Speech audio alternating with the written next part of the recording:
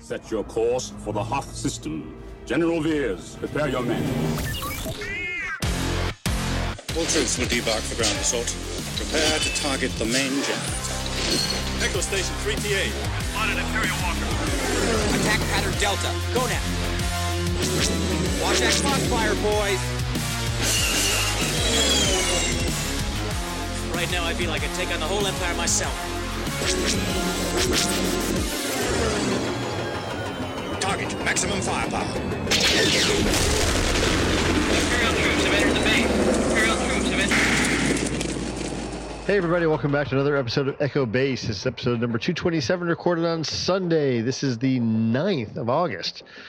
I'm in one of the strange time frame things here where, a tornado came through or a hurricane came through, whatever the hell it was, and I'm all messed up on what day it is and so forth. So I'm a little brain dead. I'm going to have Tim kind of help me be my brain tonight and kind of help out with stuff. Tim, how are you? You're in better shape than I am? I am, but clearly you're not making good decisions by, relying on me. Well, I can't rely on Eric because Eric's not here, so it's got to be you. No. There is a far better alternative. We did bring in a ringer, yes. Yes, better alternative. We brought in Tom. Tom, how are you tonight? You talk about not knowing what day it is. That's my entire life and has been since we had our second baby a month and a half ago, whatever it's been, 10,000 years ago. We all have our issues, don't we? And how is the expanding family, Tom? Well, so we had a second daughter, which means in real world military terms, we call that surrounded, and it calls for a retreat. No, we're really good. Yeah, big sister's doing well.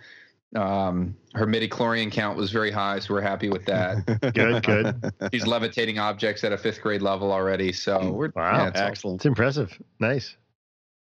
That's good.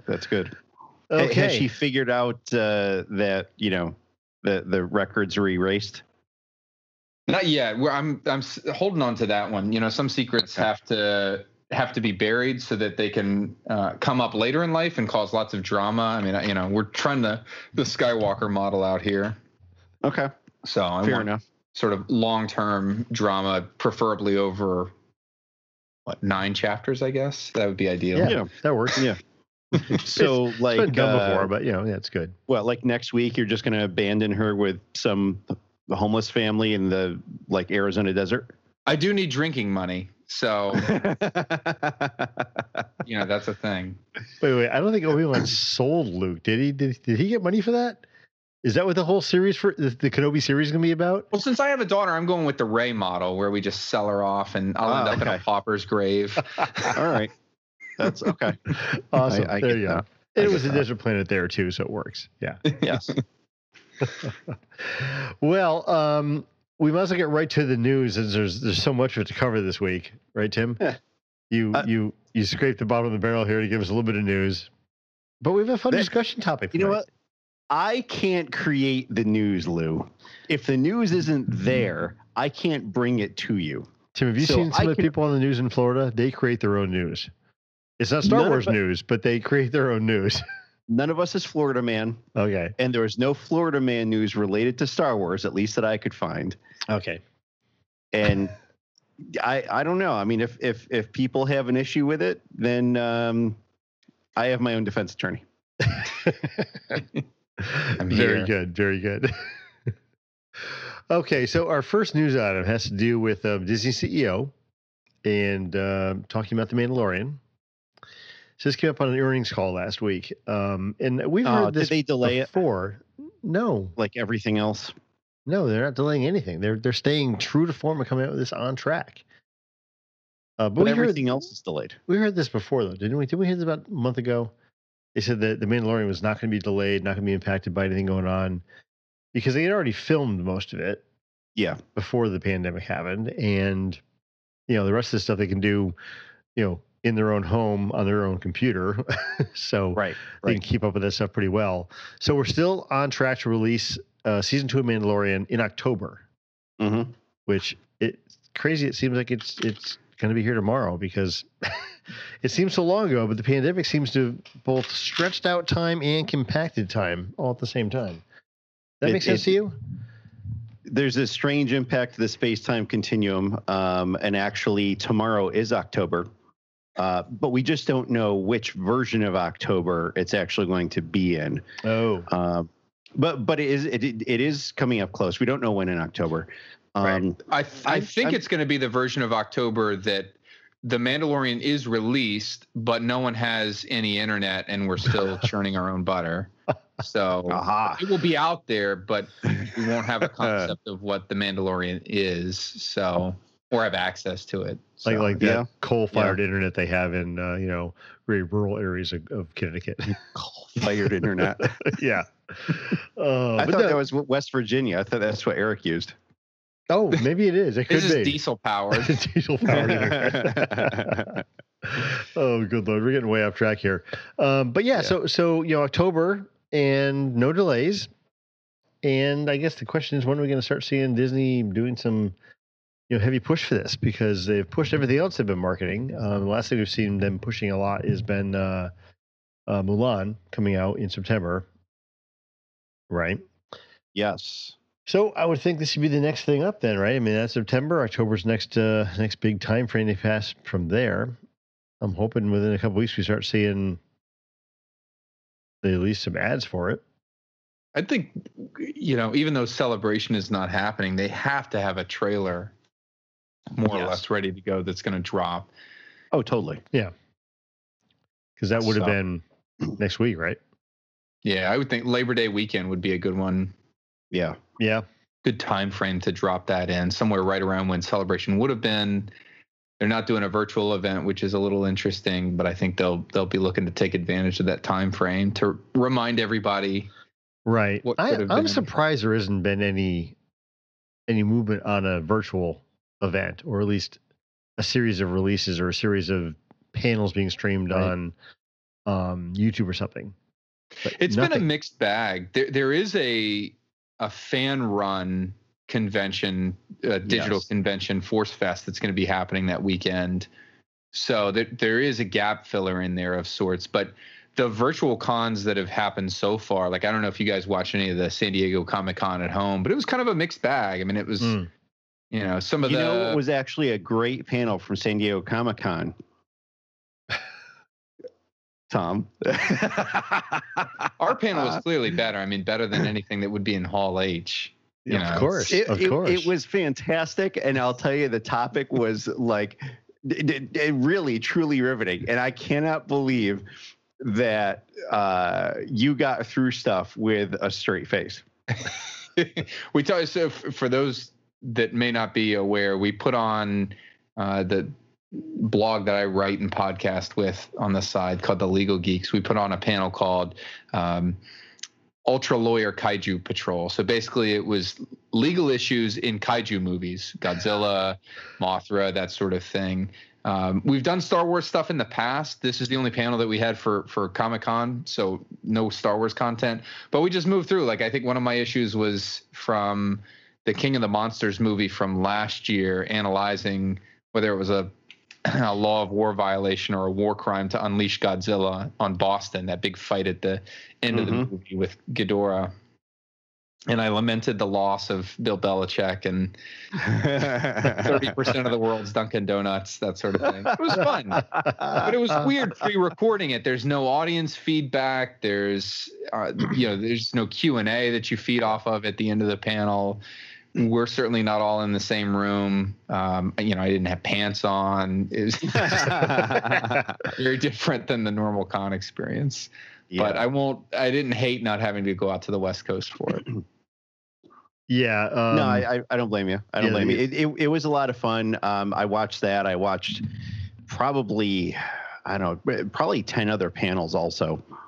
And there was some really good stuff, and I'm surprised and actually disappointed that we've not heard anything, and there apparently isn't going to be anything official for Celebration. I mean, they planned this stuff to happen physically, and you would think that they would at least want to reap some of those benefits, at least in fan relations. And well, they waited a real long time to even announce that it wasn't going to happen, too. Yeah. compared to other cons that have canceled well ahead of when that was going to be.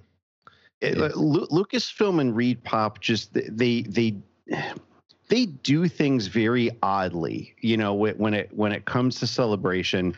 And, we've talked about how strange it is, at least certainly that I think, about how Lucasfilm tends to announce a lot of things. There has to be something coming up to announce. I mean, granted, yes, the pandemic may have caused some delays for some of the stuff that they're going to come out with, but there's also other projects that it probably hasn't delayed, or at least has had a minimal impact on. And you would think that they would want to say, hey, yeah, let's announce this, unless maybe they're going to attach it to like whatever New York City Comic-Con is going to do. I don't know. Well, and that's ReedPop also. So maybe ReedPop just said, hey, if you're only going to have like these 5 things, why don't we just push that into New York City Comic-Con? Because, by the way, we run that. That's actually not a bad idea, because I can tell you from experience, I pitched a number of panels, and all of them got sort of the same email back that was like, hey, thanks, but the con's not happening. So there was no solicitation for virtual panels, and there's no way. For Celebration or from New York? For Celebration. Okay. So I think the odds are that they can easily do, without anybody knowing, a virtual celebrity style panel, one of these marquee panels, and roll that in easily to New York or whatever. But there was no plan for a larger virtual convention, and at this point it's too late to put one together that would include any fan made content. And right. That's not to say they can't put out stuff officially over the course of a weekend, but I think it's likely they'll roll it in to another event. And New York City Comic-Con, as usual, is slated for the end of October. They still have not announced any change other than actually doing the live convention. Now, I fully expect in the next probably 2 to 3 weeks, they are going to pull the plug on that. Yeah, I cannot imagine. Yeah, with everything going on, with everything ramping back up again, I don't see them doing it. But they also never announced tickets for sale. So that's kind of a big thing. Like, they can hold it, but no one's going to come. They sell tickets usually in like April, and nothing was ever announced. Nothing was ever released. They always had that fan verified stuff where you got to be pre-verified to be able to buy them. Yep. No emails ever came. Nothing ever came out about that. And I mean, I think we're all on the same page that they're not going to have a convention with 150,000 people getting together in Javits Center in October. But say something about it. So I don't see them doing any celebration stuff with that. I don't see them, because they didn't really embrace the Photo First either, at least last year. They didn't have any presence at all from the New York Garrison in, what's the Empire Garrison? Is that the New York City Garrison? Because they had done a pretty good-sized presence the year before at an off-site location that they had set up for them. But, I don't see – I mean, ReedPop – I've never really had problems with ReedPop, but it seems like you got to tell something what's going on. You got to at least give us some advance notice. You can't just say, oh, yeah, by the way, that little con we were going to have in October, we're not going to have it like next week. It's not going to happen. I mean, it just seems very strange not to have any kind of planning for this. And seeing what San Diego's done, seeing what other conventions have done, why aren't they planning for that? I mean, even Hallmark. So Hallmark released their San Diego Comic-Con stuff on their site, I think it was, during the weekend that they did the Comic-Con at home. And those exclusives, they do half and half, San Diego and New York. Yeah.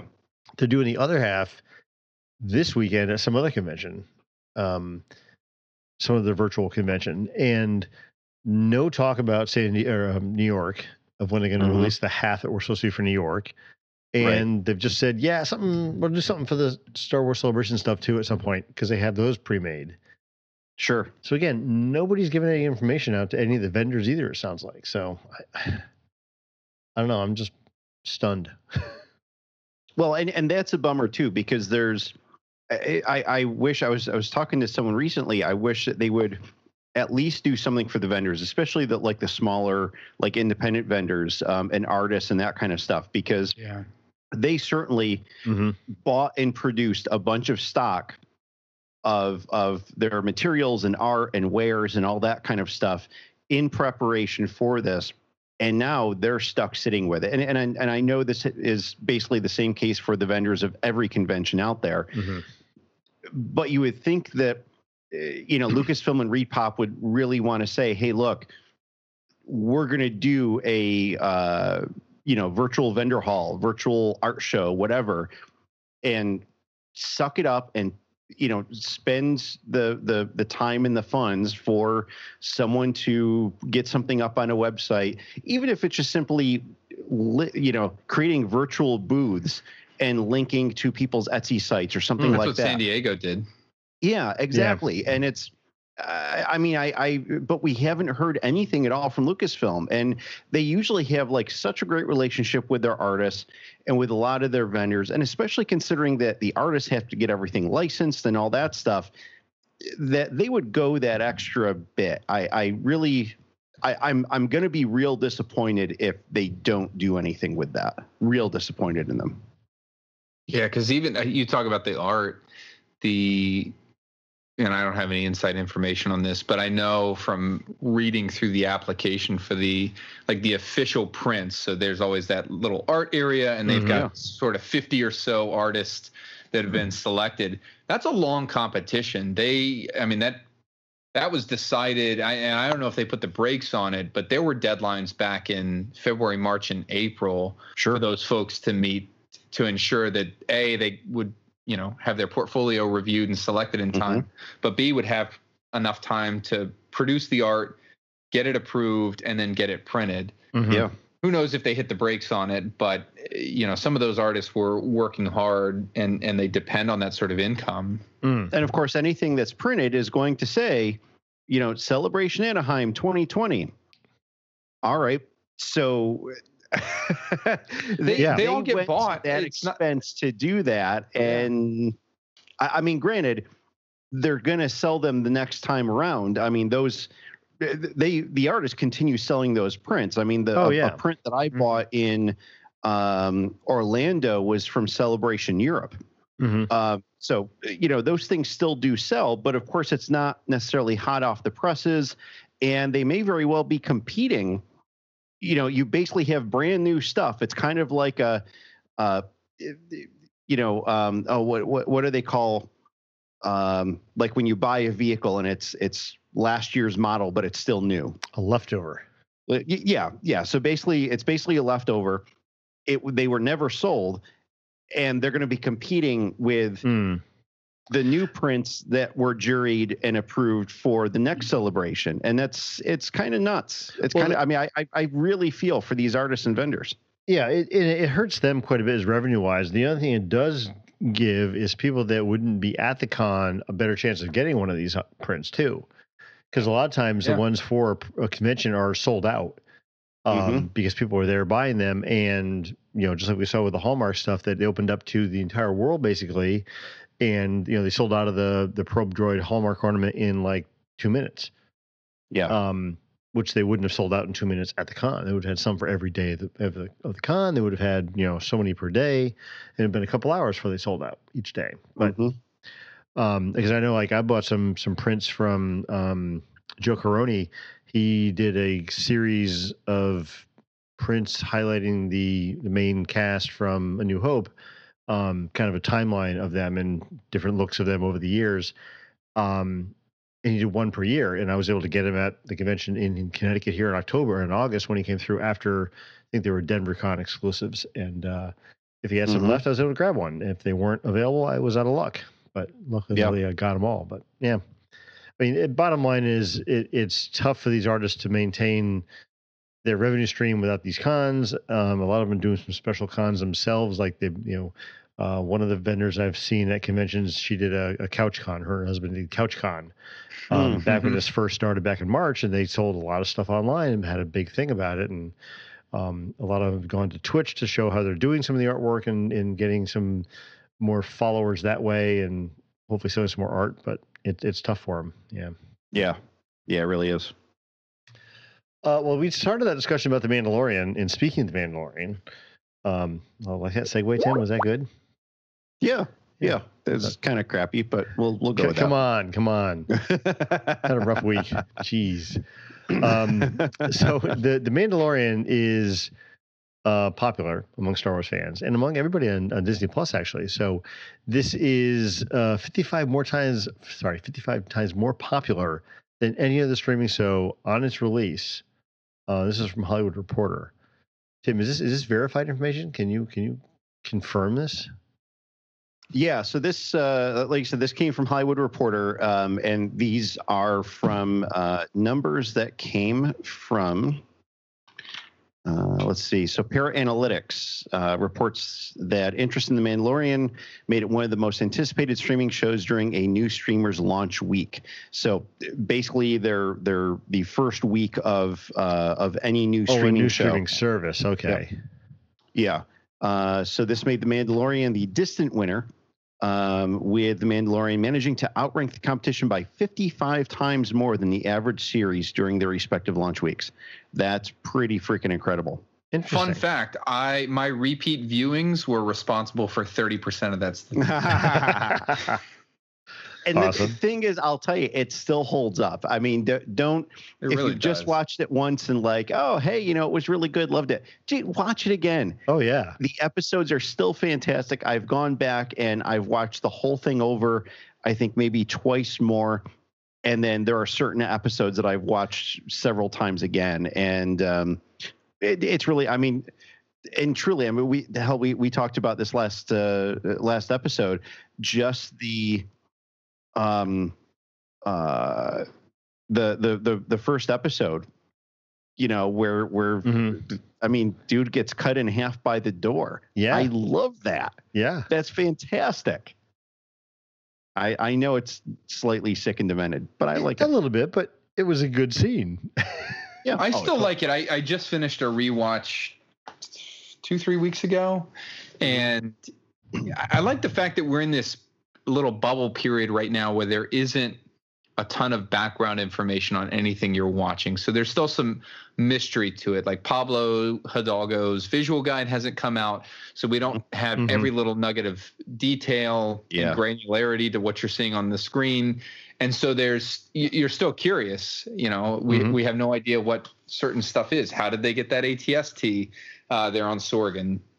But so much, we did get a lot of like behind the scenes reveals from the Disney Gallery series, which was fantastic. And so it was so cool that we watched The Mandalorian first, and then we watched that, and then now you have like a completely new appreciation for stuff. And granted, they don't get into a lot of like the in-universe kind of stuff like you were saying, Tom, but in terms of these as productions, you really do get an awesome amount of info out of that. And it's so cool to go back and watch it. Like, oh yeah, I remember when they talked about this. Mm-hmm. Yeah, I am planning another rewatch of this probably in September, so I'm kind of fresh for the new season. But I've seen it twice completely through right now. And I mean, Tim, you're right that it holds up.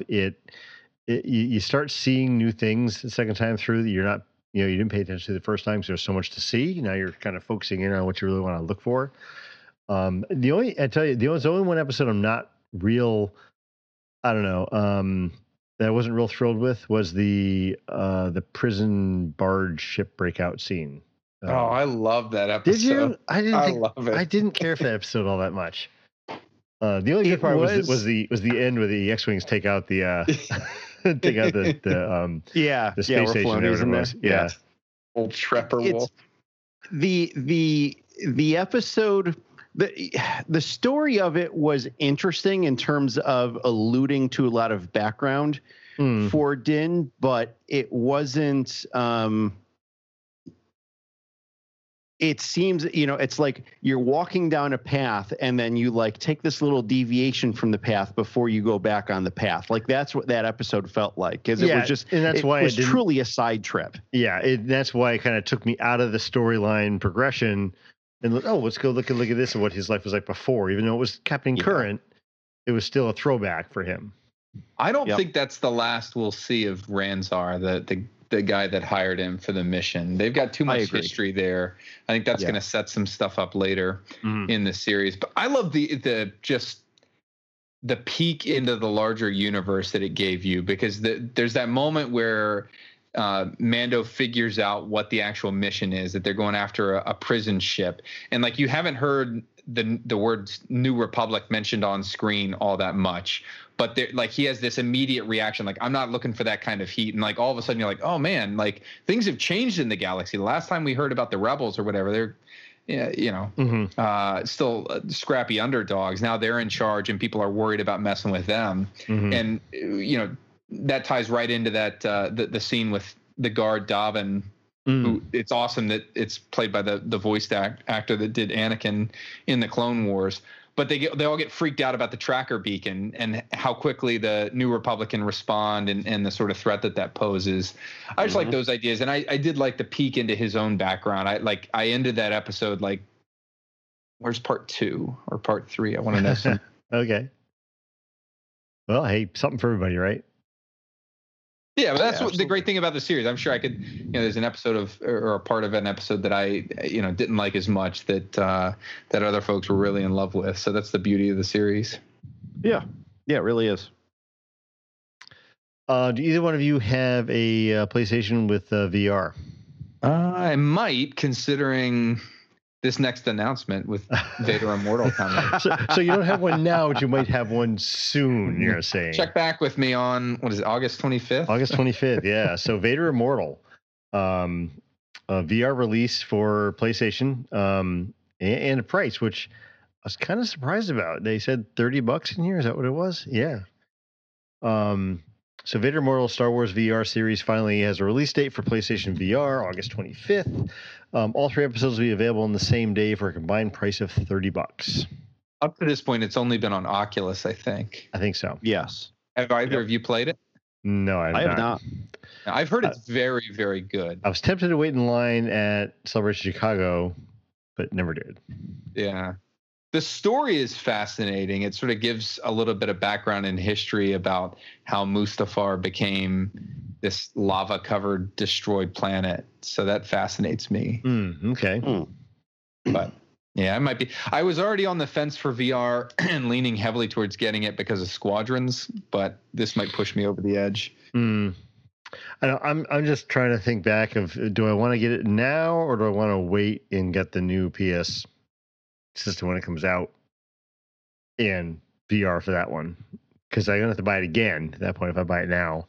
And I don't think my PS can handle VR. I think it's only the newer versions of the current system. Yeah, it's the current and then it's the current one and the next gen one that's coming out. And I'm still on the fence. I will be getting a next gen system. I just don't know if it's going to be PlayStation or Xbox. But yeah, there's good stuff coming. Yeah, I haven't done any research on this. I've been hesitant to move. I still have a PS4, but PS5 comes out soon. I assume they're not doing any massive upgrade or overhaul in the VR system. The last thing that I want to do is go buy this PSVR and then have a brand new version come out in November or December. That's what I'm worried. I'm worried that the system you buy for the current version of the PS will not be compatible with the next version of the PS. I'm just kind of worried about that. I mean, why would they make the same one? You'd think they would, but why wouldn't they? They're sell it again? Sure, we'll sell it again. I say I'm worried about like the usefulness in spending money, and I fully recognize that I have a wall of stuff behind me that I don't actually mess with that all cost money. And at least I would get some, I'd play Vader Immortal. I'd play Squadrons when that comes out in, what is that, October? So, we'll see. Maybe I'd look around at a yard sale or on Craigslist for somebody dumping off their VR system. The thing is that the PS5 is like really jacked up to be even better with VR than the PlayStation VR is. So that's one of the intents of it. I mean, it's supposed to. I mean, but the thing is basically the size of a computer. But the PS5 isn't going to have VR standard, right? You got to buy that separately. I think, right? I mean, maybe the in terms of like the controllers and you know the haptic kind of things. Yeah, that kind of same thing you have for the current yeah. system. Because my PS4, I don't think can take it. It's only the newer versions of the PS4. Right. I got the Battlefront edition that came out with Vader on the face of it and stuff, but mine's the first gen PS4, so I'm kind of screwed. So I might as well wait till version 5. Yeah. Well, you play it on your system, and Vader will look like a Minecraft character. It's all blocky. Is this the way it's supposed to look, guys? I don't know. It's kind of a cool retro. Okay. Now, Tim, this last story makes me sad. But it should make you happy. Yeah? How so? Well, so we're talking about the new Lego Star Wars AT-AT. This thing sold out in hours, and it is now available to back order. Oh. So they actually like stopped all sales of it, all transactions, and they then they basically went to sold out, and then they've switched it to back order. So they are taking orders. I don't think it says here how long it's going to take them to process it. But, I mean, this is a cool set. You know, it's interesting. I don't really have any vehicles, if you will. All of my builds are ships. But this is a pretty cool set. It looks like an improved model from the last AT-AT that they had. Yeah, there's been, I think this is maybe the third AT-AT that they've done, maybe the fourth, and it's pretty good. It is pretty good. I mean, like previous ones, it does the side opens up, and so you see like jump seats in there and such for stormtroopers and all that. It's a cool build. I mean, I don't know that I'll get it. I probably won't. But yeah, it's but for those who like it, I mean, it is an iconic piece. And so it's going to be back. I would say that if someone wants to buy this as a Christmas gift, I would get on that back order list now. Yeah, probably. Yep. I thought you were going to say if somebody wants to get this as a Christmas gift from me, I would accept it. Well, that is also a true statement. I wouldn't turn you down. If you sent me this so on the US Lego site, it does show us coming soon. Okay. I know the article you had linked to said UK and what was the other UK and Europe side, I guess. Yeah. Yeah, maybe they released it in Europe before they did in the US. It says coming soon on September 1st, 2020. Okay. So it does look cool. It's got what, 6 minifigs. Or General Veers there. Speeder bike.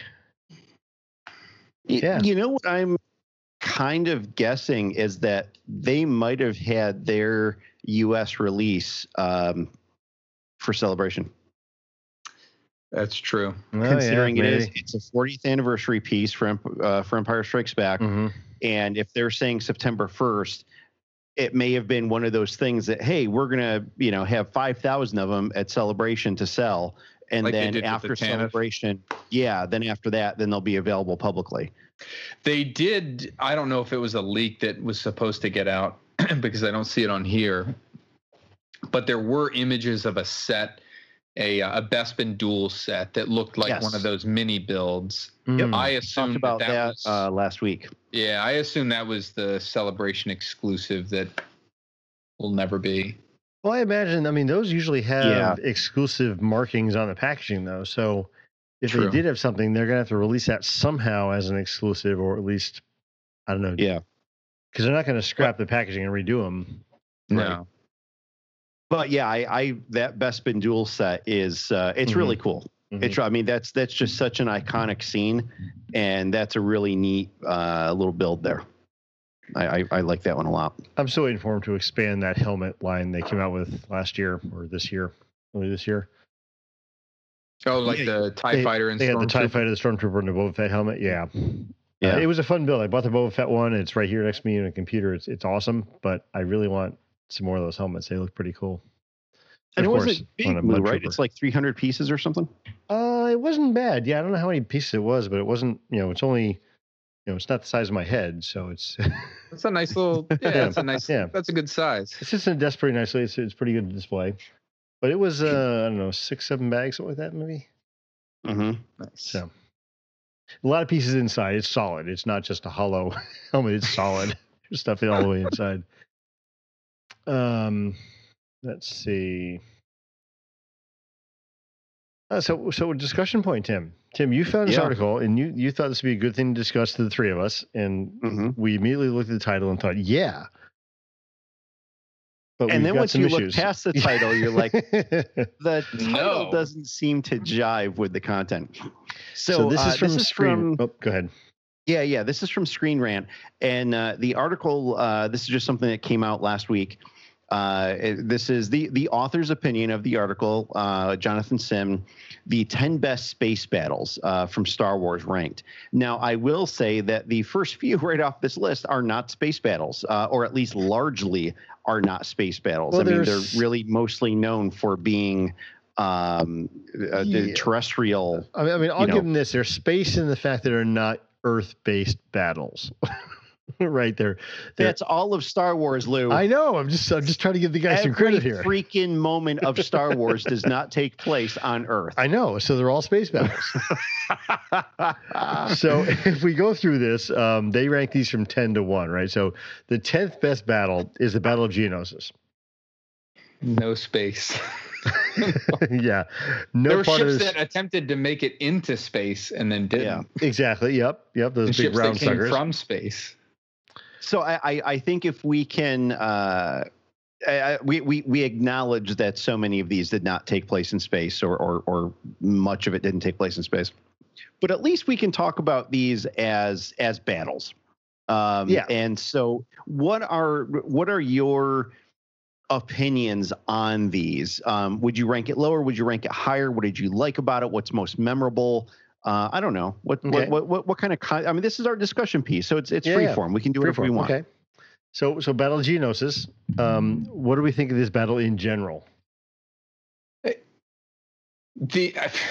I'm still tripped up on the fact that I'm sure this guy loves Star Wars very much, but this whole article just like fumbles the ball right out of the gate and just really perturbs me. I've got my ranking of 8 the 8 big space battles that are seen throughout the movies that we have, but we can talk about all the. I love the Battle of Geonosis. If we're just going off of his list, it doesn't really fit his thesis here, but I think it's far better than number 10. Where else do you get to see 212 Jedi in all-out combat against battle droids? I mean, that scene where they charge into battle there on the arena floor is just amazing. And I'm sorry, but nothing for me will beat the scene of the Republic gunship sweeping into battle with Yoda directing fire. Oh my gosh!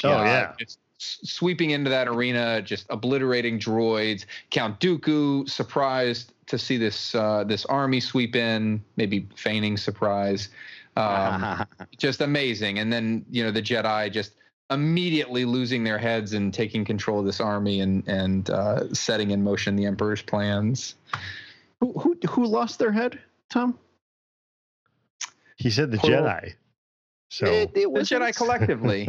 So much but there was one person in particular who did lose their head, Tom. Right. Well, if we want to be literal about it. That's the moment where Jango Fett proved that he was not a true Mandalorian.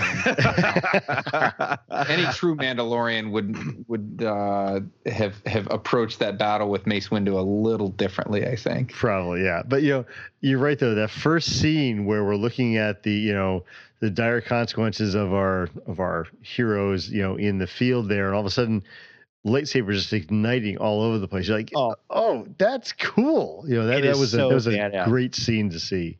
Yeah. Yeah, when the camera just kind of pans across the arena and you see that like the Jedi have basically infiltrated and snuck into all these little pockets of the entire arena. And yeah, Lou, like you said, just all of a sudden, all these lightsabers light up. Which I'm wondering how they snuck in, because the rest of the what's that, Tim? I'm sorry. see some cheesy poses by some of the actors when they ignite their lightsabers. Hey, they all had to have their own move, right?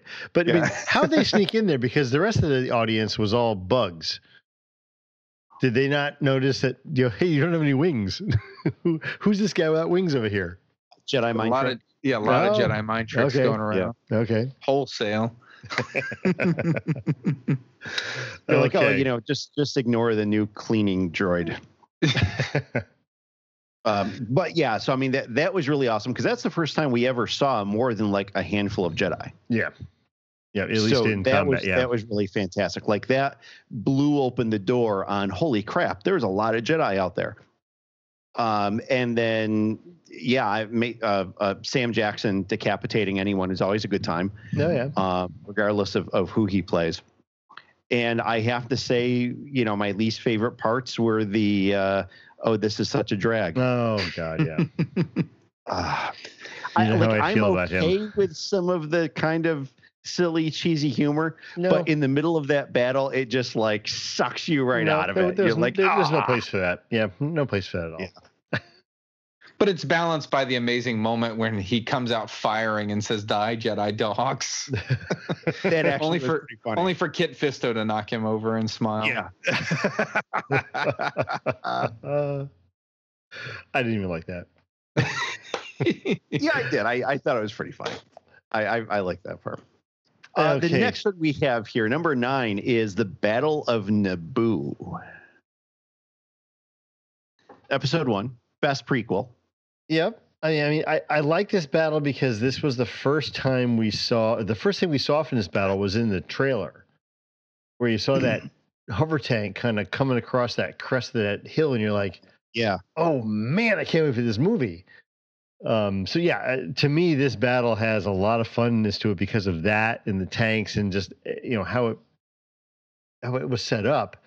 The execution of it, though, you didn't like the C-3PO is such a drag type thing. We had Jar Jar. We had Jar Jar here, Tim. Damn it, Tim! Come on, you knew I was going there. How do I drop you from the call? This battle was just so bad because of Jar Jar. I don't know. I like he wins because he's clumsy. I mean, come on.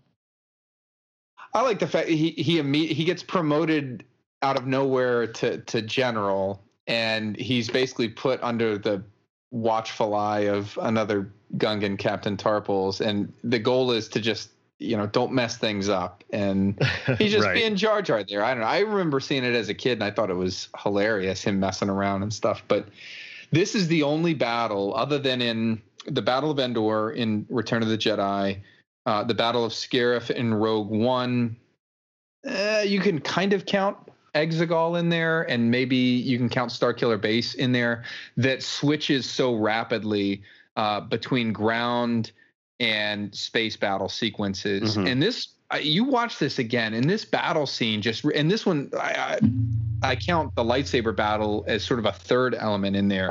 But this movie switches seamlessly between them. I mean, that last act of the movie really, really clips along. And I guess if you want to consider Padme's assault on Theed Palace as even a fourth arm of it, I mean, it really, really punches through a lot of content there, and you don't get that in too many other Star Wars movies. I mean, the Battle of Hoth is all on the ground, that sort of thing. And so from that aspect, I remember distinctly, and will never forget, watching this in theaters as a kid and just be like, my head was snapping back and forth trying to keep up with everything. Yeah. And, the CGI at some points is a little dated, but I think it still masters that sort of switching back and forth almost as much as Return of the Jedi does. Yeah, they really do. It's a very multifaceted battle, and that does keep it like really, really liquid and dynamic because they do cut back and forth. And it's great from a cinematography perspective that, they're basically getting you the highlights of each of the battles. And that's really awesome how they do it.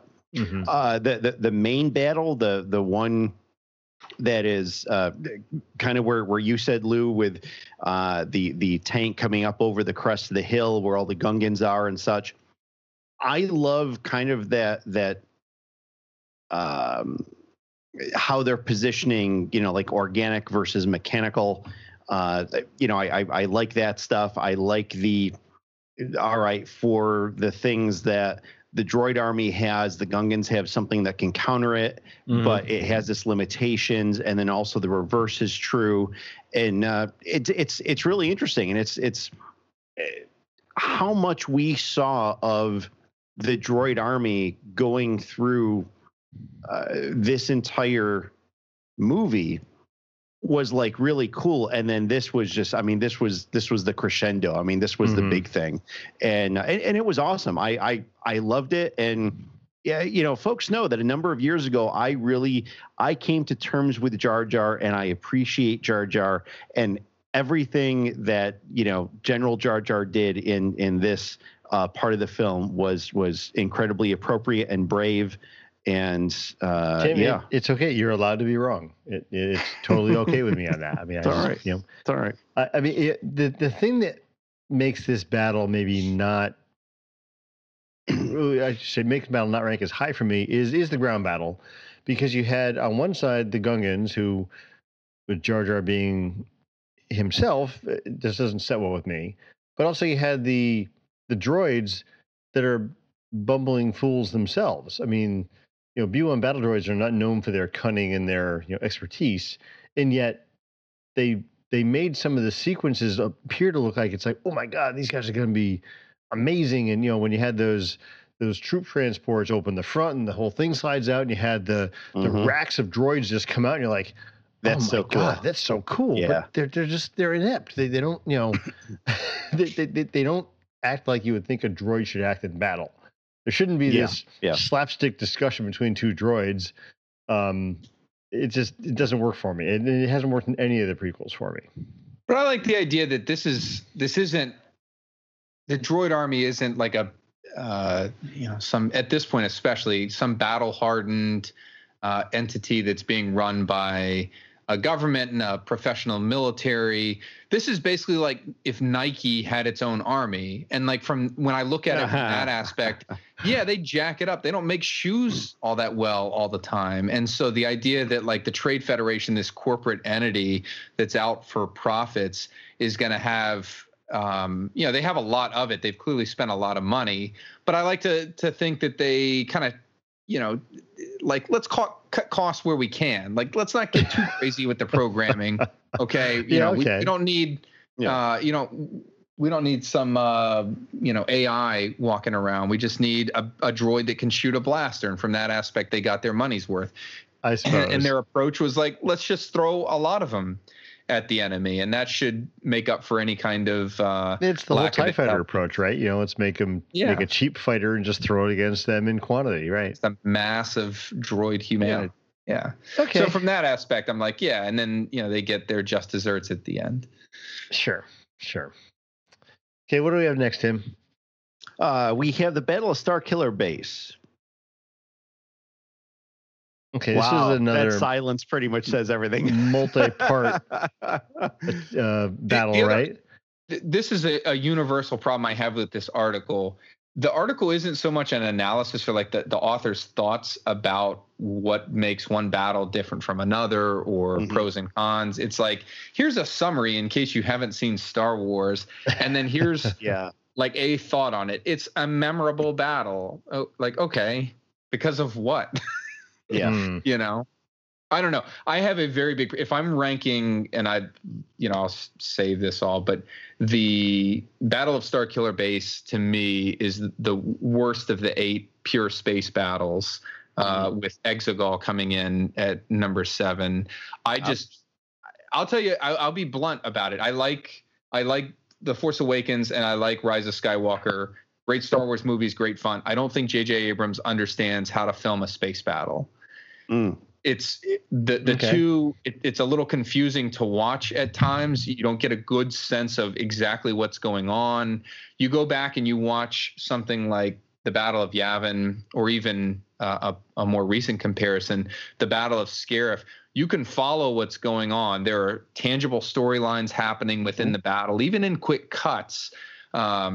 they're more exciting scenes. You're better able to get a sense of the chaos. Even the Battle of Endor in Return of the Jedi is like a masterwork, because you're following it through the eyes of Wedge and Lando primarily. But you understand what's happening. You don't have to see every single little thing, but between their commentary on the battle and Luke and the Emperor's perspective from the Death Star, you know what's happening in that battle, all the major strokes, and you're able to follow things. The Starkiller Base and Exegol are kind of a mess, in my opinion, quite frankly. It's just,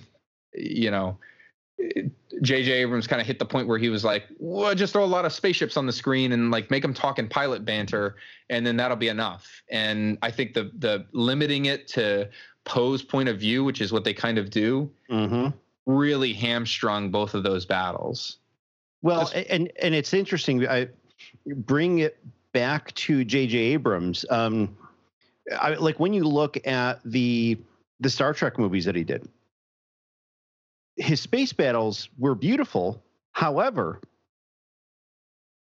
not that much different from what he did with Star Wars films, because basically they were Enterprise focused. He never looked at, strategy, big picture kind of stuff. He never, really pulled back so you could see a lot of what was going on. It was all, granted, obviously your main characters were on the Enterprise. Yeah, in Star Trek you don't have to. Yeah, and it was, and I think that he leaned on that, particularly in The Force Awakens. Exegol was very different because they didn't really, the space combat of Exegol wasn't even really highlighted. No. It was there, it existed, and it was just it's like someone just like took a bucket of paint and threw it on a canvas and walked away and said, "Hey, there it is." He didn't do anything really creative with it. With this one, with this particular battle, the Battle of Starkiller Base, and it's kind of funny because the picture that they highlight for this is that the one-on-one battle, if you will, between Rey and Kylo, and also Finn was involved in this too. That was a fantastic fight. I really thoroughly enjoyed that lightsaber duel. Everything that was going on, the environment of it was fantastic because you had the ash falling and snow, and you had all these kind of dead and dying trees, and then you eventually had the fissure in the in the ground and all that stuff. And this was like where you really obviously saw Rey come into her own with the Force, and it was fantastic. It was great, and you saw the desperation of Kylo Ren. So it was, in terms of a story arc, that was great. But in terms of a full-on battle, Yeah, I'm going to agree with both of you guys, because like Tom was saying, you didn't really get a good sense of what was going on in the space battle. I still don't think I have a good grasp of what, if I had to recount that movie from memory, what was taking place in the space battle, what the objectives were, how they did or didn't make their objectives, and what the overall outcome was. It was a mess. Poe was trying to blow stuff up. Right, but they were, what were they trying to blow up? How was that impact? It wasn't like, hey, we knew what happened in the Death Star. We've seen it a million times now, but we knew what the objective was, to destroy the base, right? Here, there was a accumulator they were trying to destroy or something. I can't remember exactly what it was. Oscillator? Yeah, maybe. Okay. Yeah, maybe. Sorry. No, it's fine. But it's that kind of thing where it didn't stick with you because it wasn't that. It didn't seem all that important. Unlike in the attack on the Death Star on New Hope, we knew what the objective was. It was really important, and it just didn't seem like it felt that way to me here in this one. But also because that ground battle between Rey and Kylo was such a good battle, I didn't even care about the space battle as much. It's like, just let's get back to the ground stuff because that's really cool. Well, you make a really good point, because if look at the Battle of Yavin, we'll throw a ground battle in there. The Battle of Hoth, the Battle of Endor in space and on ground, and the Battle of Scarif. What unifies those 4 battles in terms of the ease by which you can watch them as an audience member? There's a definable target. You as the audience member, whether in a briefing room or amongst some of the characters, you know exactly what the characters are going after. The Death Star has a trench that they have to run down and hit that exhaust port, right? The Battle of Hoth, the Empire is going after the shield generator.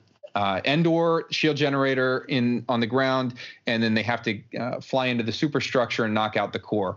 And Scarif obviously is the shield gate.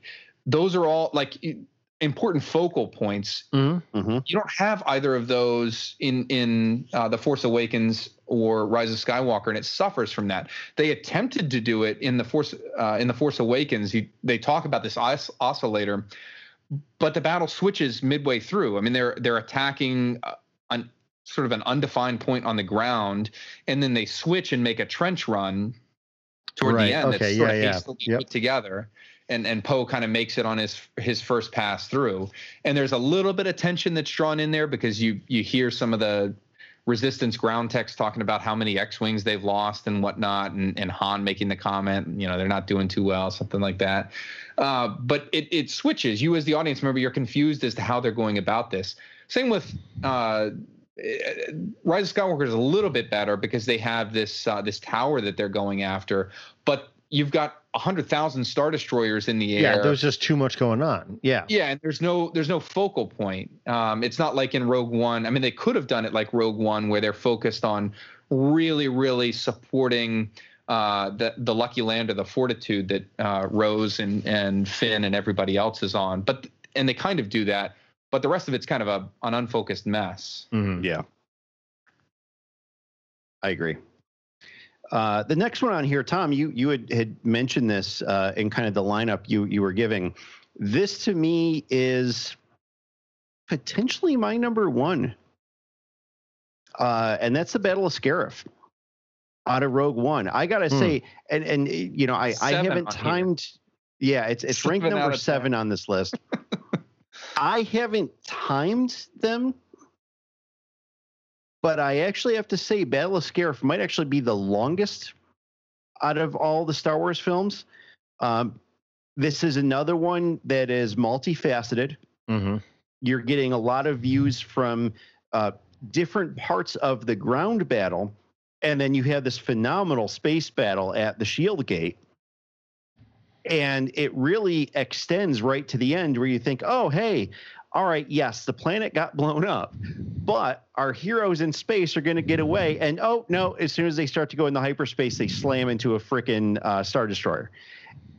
And then Vader goes after them. And that whole battle basically gets finished by Vader slaughtering gazillions of people.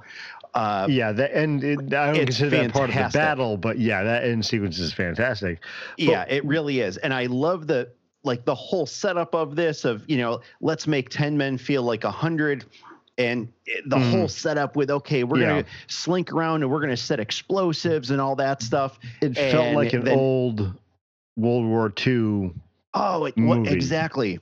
Exactly. It was great. And one of the things I thought was great about this, and this was more maybe Vietnam era type stuff, but you had ships get through the Shield Gate before they could get it sealed, and now you had close air support of X-Wings attacking, AT-ATs on the ground, which was just fantastic because we saw, the snowspeeders couldn't do much with them; they had to strip them. But having X-Wings come in flying close air support, I thought was fantastic, and I just loved watching that. And one of my favorite were scenes basically like drop ships for troops. They're like flying in and troops are getting off of there as quick as they can while the X-Wings are flying over. Oh, it was just fantastic. And the amount of like weapons and like different types of weapons and types of vehicles and that kind of stuff. Like a lot of things were terrifically reimagined. I mean, obviously we saw a different version of an AT-AT, but we also, we had some different things there, and it was really awesome. Yeah. One of my absolute favorite scenes, Lou, you mentioned close air support and whatnot. The moment where Baze fires that rocket at the cockpit of the armored transport that's about to blow him to smithereens. It knocks the head over, and then it's lining up its shot, and then all of a sudden proton torpedoes hit it. Yeah. And then you get the X-Wings and U-Wing that sort of peel off back up off the ground. Just beautiful. It's like da-da-da-da-da. I could just get it in my head. Yeah, I'm gonna go watch Rogue One. I'll see you guys later. Scarif is my number 2 only because I give nostalgia credit, and it being the OG to the Battle of Yavin out of A New Hope. That just gets anointed as number 1. But Scarif is so damn good. I think one of the things that so many of us find so appealing about the AT-ATs is that they're almost organic to us. Like, tanks are really cool, but like we can't make it analogous to something. The AT-ATs they're quadrupeds. And so we can make that analogous to any type of all sorts of different types of animals. And like that one scene, Tom, that you mentioned, it was almost like, and I know I'm like mixing up, all sorts of things here, but it's like, this transport was like some kind of a creature, and someone punched it, and it like knocked its head aside, and then it just turns and looks at you like, oh, now I'm going to F you up. And then boom, it gets blown up. Yeah. Like there's like, you almost see the way that they do this. And of course it started at the Battle of Echo Base, that like they almost have personality, and I think that's one of the things that's so appealing to them. Yeah, I mean, you're right, because there's a whole thing where if it turns its head and looks at you, it's like you're in for it, and there was a scene in the Battle of Hoth too where I think it turned its head and stopped and kind of backed up and took out a snowspeeder, and it was like, wow, it's so cool to have it like it turns, and once it notices you, it's like, oh, here it comes. Exactly.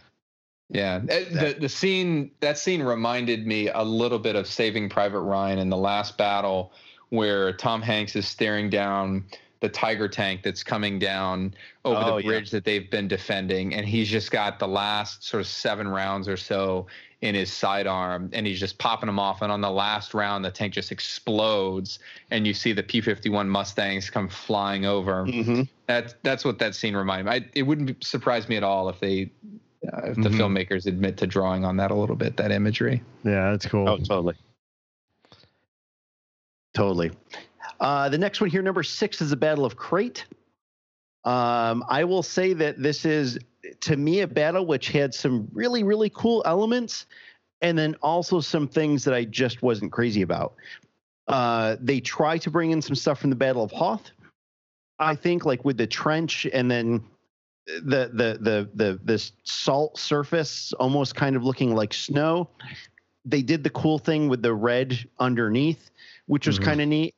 And while there were some really cool things, I was frustrated all to hell with this giant Death Star laser thing that very slowly, very, very epically slowly was getting rolled into place to knock on the door of the old fort. I wonder, there is an actual space battle in this movie, and maybe the author just forgot about it. Like the movie literally opens up with the battle at Dakar, which is a legit. I really enjoy that movie. I enjoy that space battle more than I enjoyed the space battle at Naboo, Exegol, and Starkiller Base. But wait, that was the one with the bombers in space, right? Correct. It was bombers in space. Okay, sorry. But the visual guide explains it. You just got to crack open the visual I know, guide. but it's just if you need to have a visual guide explain to you, it's like, come on. That's the entire Rise of Skywalker movie is that. and you're right, Tom, because that battle is actually, I think, much more compelling than this one. But of course, there were other stakes that they set up in this battle to make it more pivotal and meaningful. But yeah, that battle in the beginning was pretty awesome. Yeah. And for Crate itself, what appeals to me about this battle is the absolute great job it does at showing exactly how strung out the resistance is. I mean, literally, all they have are these rusty ski speeders, these beat up old emplacements, and a trench, right? Against the mighty First Order military. And the First Order does what the Empire doesn't in the Battle of Hoth. They bring in air cover, and it's chewing the Resistance to pieces. And in that moment, you get this great epiphany from Poe, where he kind of sort of finally makes his transition as a character and realizes what the Resistance needs him to be, and it's not a gunslinger or not a hotshot in the cockpit necessarily, and he has that sort of back and forth with Finn, who's still having his own struggles. But the moment where I think Rose is about to get destroyed, and you just see blaster bolts come through from the Falcon's quad cannon, and then the Falcons, you see the shadow first, and then the Falcon come through. That's just such a great moment. And then when they lead all the TIE fighters off, Kylo's pissed off and sends all his air cover that way, and they have that little chase through the crystal caves. That's just a really fun part. Good. The next one here, rated number 5, is the Battle of Endor.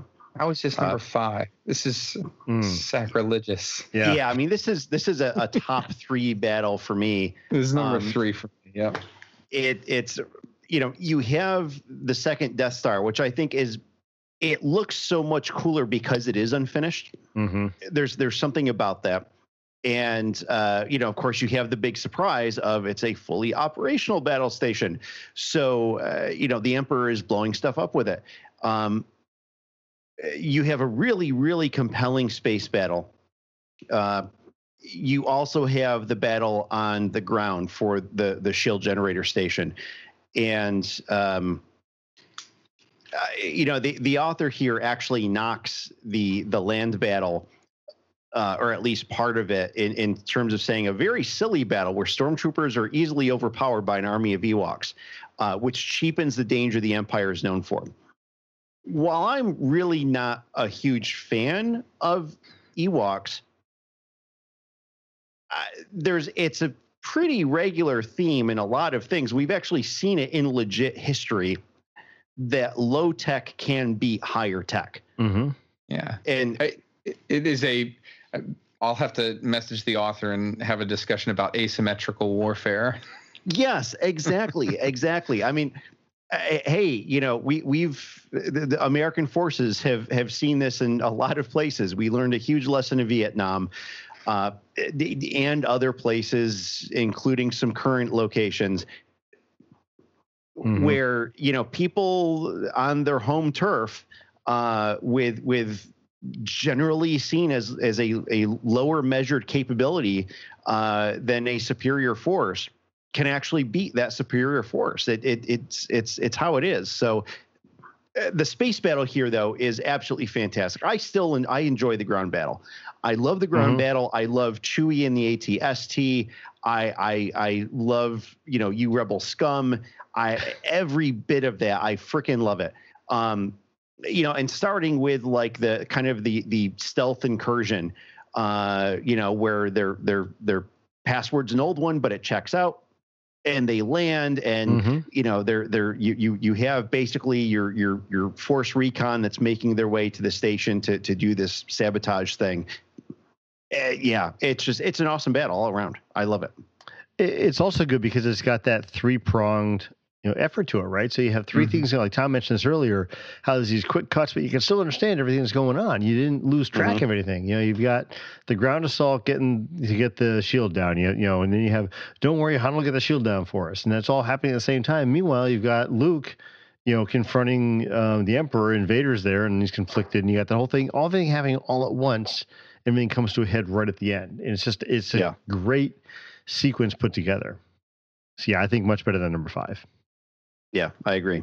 Tom, anything on that? Endor that was my favorite. Return of the Jedi was my favorite Star Wars movie growing up, and it was because of the Battle of Endor. I'm a fleet junkie. If the folks that are listening to this that follow me on Twitter, this very well. So just the sight of the fully assembled Rebel fleet, jumping into the system. This is their master play. Now we've got some background from with the benefit of Battlefront 2 and some of these other canon material that really add flavor to it. But this is the first time you've seen them all assembled, and they think they're pulling off this great trick on the Emperor. They've caught a golden goose, and that moment where they read the shield's still up, make the turn, and the Imperial fleet is right there. It's just a chef's kiss moment. And I really love the moment where Admiral Akbar wants to retreat. They lose 2 cruisers in quick succession.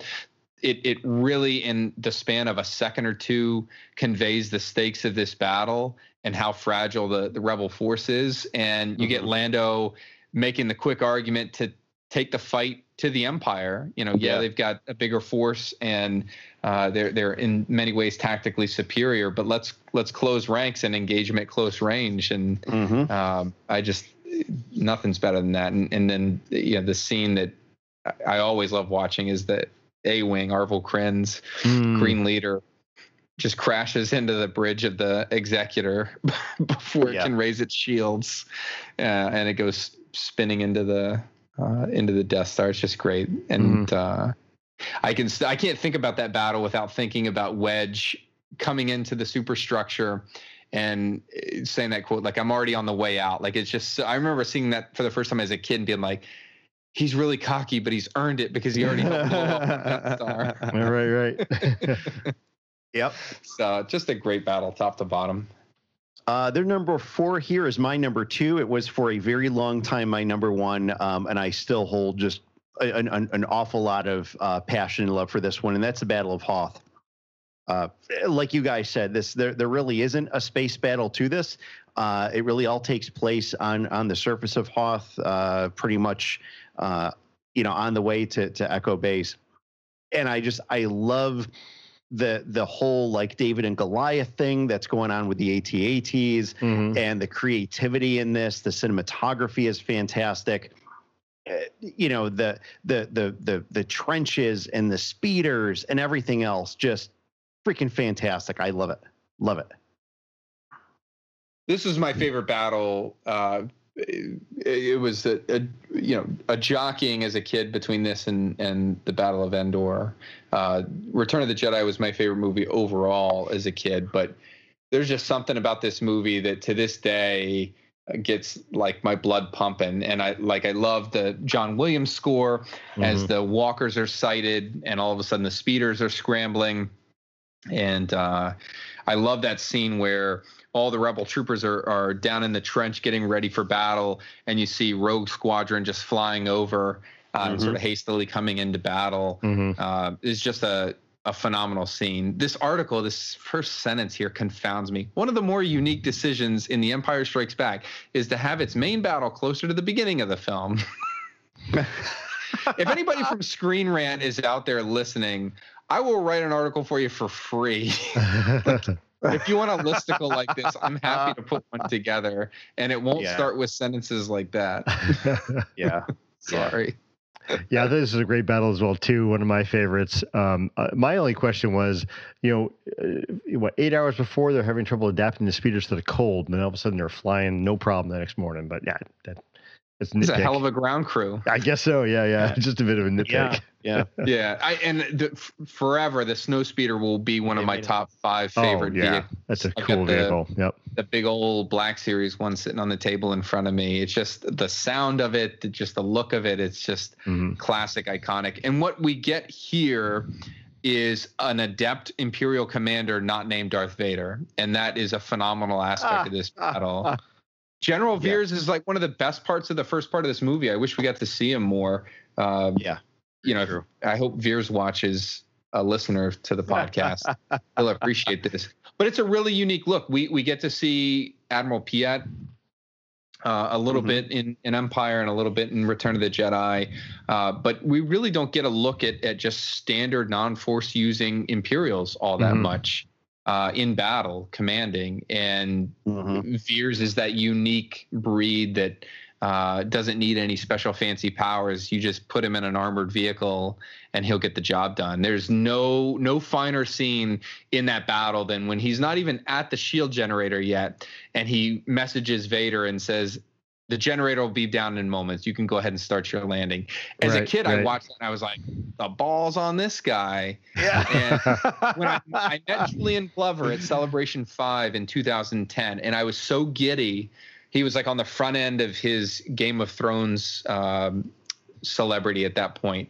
But I went up to him and I pointed that out. I said, you know, I don't know if you meant this, if this was just, you know, how it was written or whatever, but your like chutzpah, for a lack of a better term, your confidence that bled through really stood out to me as a kid and now as an Army officer. And he said that originally Veers was written to be like very obsequious. Like he was like very submissive to Vader and like apologetic and just, and Julian Glover said he read the script and it didn't make sense to him. And he went to Irvin, to Kershner, and he kind of laid out his thoughts and said, this isn't how I want to deliver this character. He should be a strong, headstrong officer that's very confident and competent. And Kershner said, go with it. So we get the Veers that we know and love. Yeah. Yeah, I love it that, you know, Veers is like, yeah, I got this handled. You do you. It's freaking awesome. And he still stops to shoot that infantry soldier like right before they fire on the shield. That one poor sap. Yeah. Just yeah, let with the smaller it's fantastic. Let's see, rank number 3 here, and we already talked about this one some, but I think there's a little more commentary on it. The Battle of Exegol. I mean, in terms of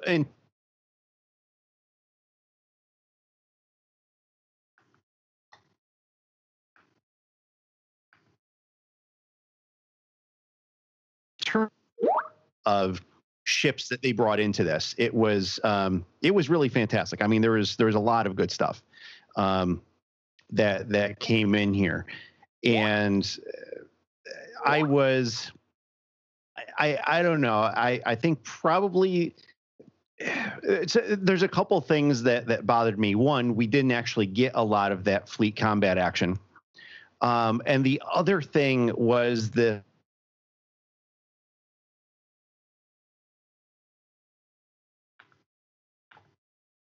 with Space Horses, I don't know. I mean, apparently they were still in a breathable atmosphere. I don't get it. I don't get it.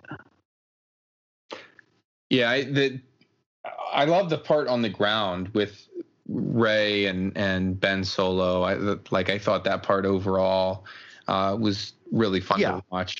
But the space, the thing that irks me the most about this, case in point, is Snap Wexley.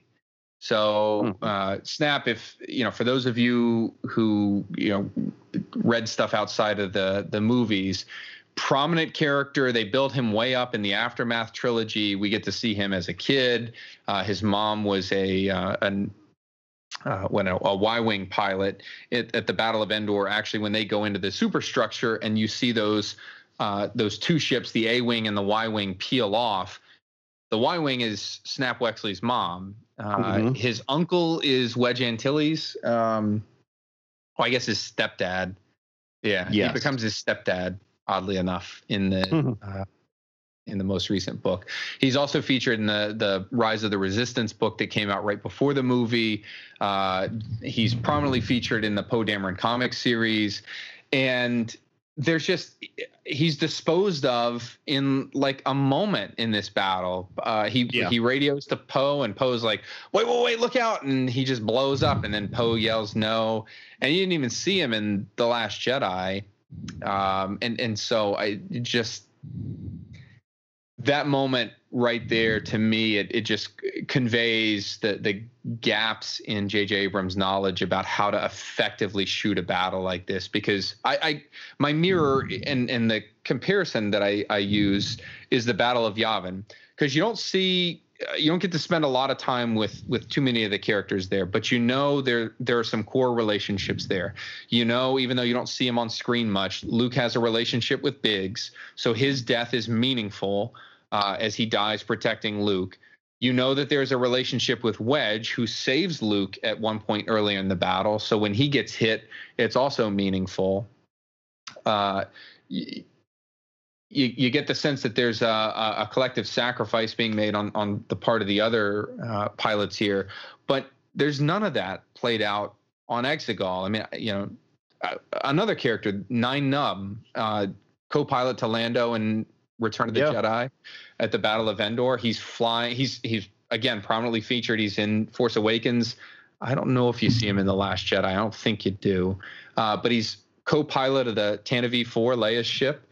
He just gets electrocuted and bursts into flames. Yeah. It's just that battle may have been a casualty of whatever happened with the switch in directors and writing and stuff. I don't know. I honestly genuinely think that Abrams probably was putting a little more effort and focus into what was happening with Rey and Ben and the Emperor, and this was just sort of a filler to him. But I've heard similar arguments made, different franchise, but with Christopher Nolan and how he shot some of the action sequences in the Batman trilogy. I don't really see that. I enjoy that trilogy, but here I've got some real issues with Abrams and his ability to shoot action. Yeah, I agree. Mm-hmm. Lou, anything to add to the Battle of Exegol? No, not my favorite. I wanted it to be. But it was also one of those things where it's hard to do that much on screen and have it be satisfying, right? So, I mean, that's true. I mean, there's no way they could have possibly, I shouldn't say no way, but I mean, I don't think there's a way they could have possibly pulled that off to make that feel as satisfying as we all wanted it to be with as many ships as they had out there. I mean, it was just too many. I mean, how do you effectively show that kind of a battle on screen? My counterpoint to you is a segue to the next one. The number 2 on this list is the Battle of Mustafar, which I don't know how the author missed the Battle of Coruscant at the beginment of the movie. But the Battle of freaking epic. Yeah. The Battle of Coruscant is my counterpoint to your point that it's difficult to show that much on screen. I agree with you. It's a challenge, but that sequence proved, albeit in a little bit shorter time span, that you can effectively convey narrative with a hell of a lot of ships on screen, because that opening sequence to me, second only to the opening crawl of A New Hope, where the Devastator is chasing down Leia's ship. It's tremendous. There is a lot going on, but between the opening credit roll and the banter between Obi-Wan and Anakin, you understand what's going on. There's conflict there with Anakin's desire to want to go help the clones that are backing them up, but they're focused on a mission. They've got a focal point in Grievous's ship, and they face a challenge in terms of the buzz droids and stuff, to get there. Yeah, I guess the only. No, go ahead. So the only thing I guess I would counter to that, Tom, is that in that opening sequence, we cared about obviously Obi-Wan and Anakin, right? And their mission. And we didn't care so much about everything else. I mean, to me, though, seeing Exegol, where you have all the Star Destroyers, which we know we all wanted to see again, and have them fight effectively, which I don't think they really did. And then you had the whole Rebel fleet, which we all wanted to know what ships were out there and who was doing what. And we had the Ghost, and we had, Corellian corvettes, and it was just, you wanted to see all those ships do their thing, and you couldn't. Whereas the first battle, the opening sequence is just, it's huge, but we only focused on a small subset of that, if that makes sense to you. Yeah, no, I totally, and I realize that the two are very different. It's a different challenge to do an opening scene in the movie where you've got the benefit of a wall of text to set things up than it is for this culminating battle.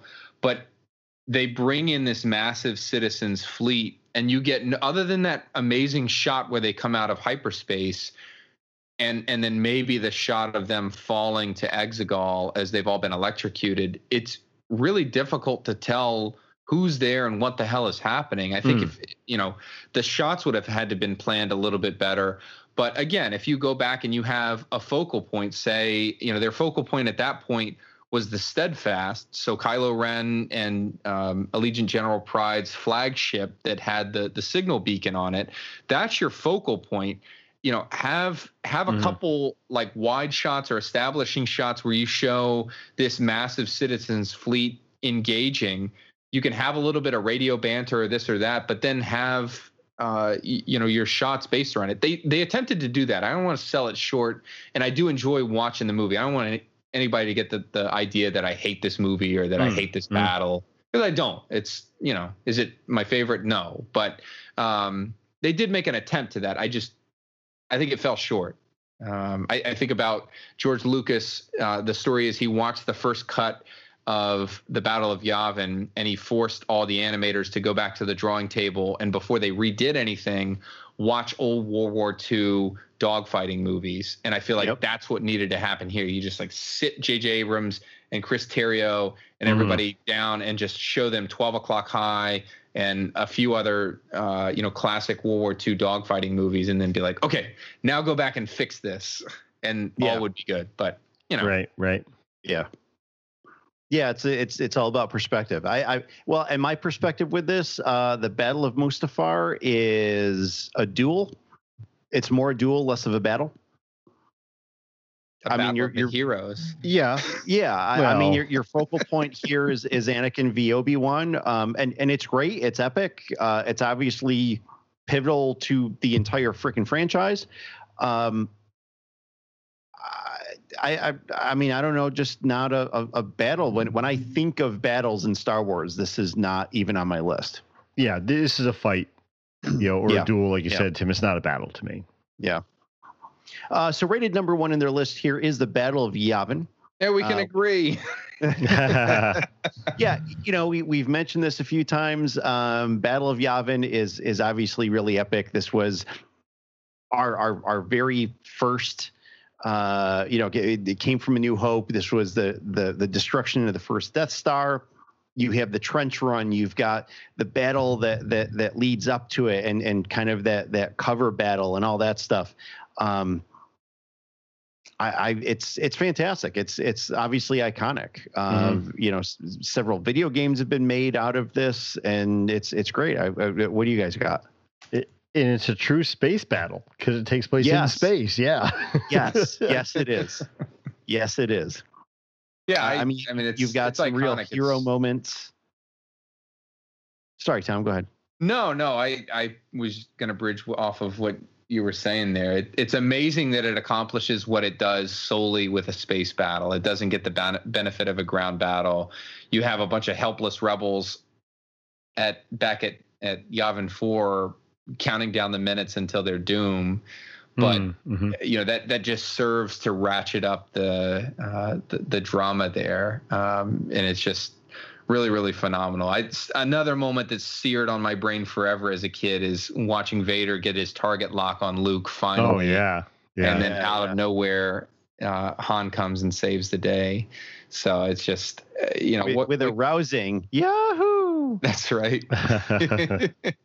I remember, so I distinctly remember watching this my first time on VHS. It was like a recorded copy that my dad had recorded, like bootlegged off TBS. Yeah. Pre-special edition. And like the scene, everybody knows the scene now. It's like this beautiful CGI X-Wings and Y-Wings taking off and this like massive setup scene. That wasn't how it was. It was like dots of light lifting up on at the Massassi Temple there, and you're kind of like having to use your imagination while watching a movie to think, oh, okay, I think that dot is Luke, and then this the establishing shot of all of the sort of fleet of X-Wings and Y-Wings, the 30 of them, if you can call that a fleet. it was all practical effects. So it's a bunch of models on screen. At the time when I was watching, I was like, that's really cool. Then you watch the special edition where it's like really polished up and done. And you're like, oh, I can never go back. It's like putting glasses on for the first time. Yeah, exactly. So let's see, we've hit, I think, also kind of a few honorable mentions that we haven't seen on here. I think one for me is, I mean, you know, the Battle of Mimban. If you hadn't brought that up, I was going to ask you both about that. Well, I mean, Lou and I were there, and exactly. Still got the mud in my boots. It was tough. I mean, there's mud everywhere. Thank you. There was mud everywhere. I mean, I'm still scraping mud out of parts of my body. Oddly enough, it gets everywhere. It does. It gets everywhere. It's not like sand, but it gets everywhere. Yeah. That's a battle that I wish we would have seen more of. I mean, they and I know it was just kind of the backdrop for a part of the story in Solo, but I wish we would have spent more time in that. I mean, they showed glimpses of some really awesome things, and there was a lot of again, like trench warfare kind of stuff that was in this, and I love the dark murkiness of it all. The drop ships that brought in the ATSTs, I thought that was just like really freaking cool. There was great stuff there. I wish we would have seen more. I love that Han is fighting in the same unit as the clone army had, fighting on the same planet. That's right. Trying to seize the same ground. Yeah. But, you know. 224th. Yeah, that's right. The mud jumpers. You guys have any others before we close out? It's not a battle, but I genuinely, in Attack of the Clones, love the chase scene through the Geonosis asteroid field between Jango Fett and Obi-Wan. The sound in that battle, like I just probably named that scene, and you can hear those sonic bombs that Jango uses that shatter the asteroid. Those are very cool. Yep. Just a really fun, cool battle. I don't know. Those bombs were awesome in the theater. Oh yeah, it's just fantastic because like the sound just like drops completely for a moment, and then you just get this guitar twang that like just rattles everything. It was fantastic. Yep, absolutely fantastic. Yep. I have one that's not really a battle either, but I'll do the chasing of the assassin through Coruscant. Very good. Yeah.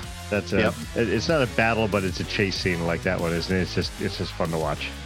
Yeah, it's good stuff. That's a long scene too. I remember. Yeah, I didn't think I realized it until you go listen to the John Williams track. It's like 8 minutes long. Yeah. Yeah, I didn't realize how long it was, but you're right, it is long. Yeah, absolutely. Lou, Tim, that brings us to the end of the show. Yeah. I think we did. I think that's it. So anybody wants to contact us, you can do so in the usual ways. We're on Twitter, Random Chatter and Force Chatter. You can find us in Discord, probably the best way to interact with us, randomchatter.com/Discord. And of course, this episode is not on YouTube, but we do have most of our shows on YouTube. So, like and subscribe to the channel on YouTube, randomchatter.com/YouTube. And, drop us an email if you want to too. We're always out there too. So until next time, guys, take care.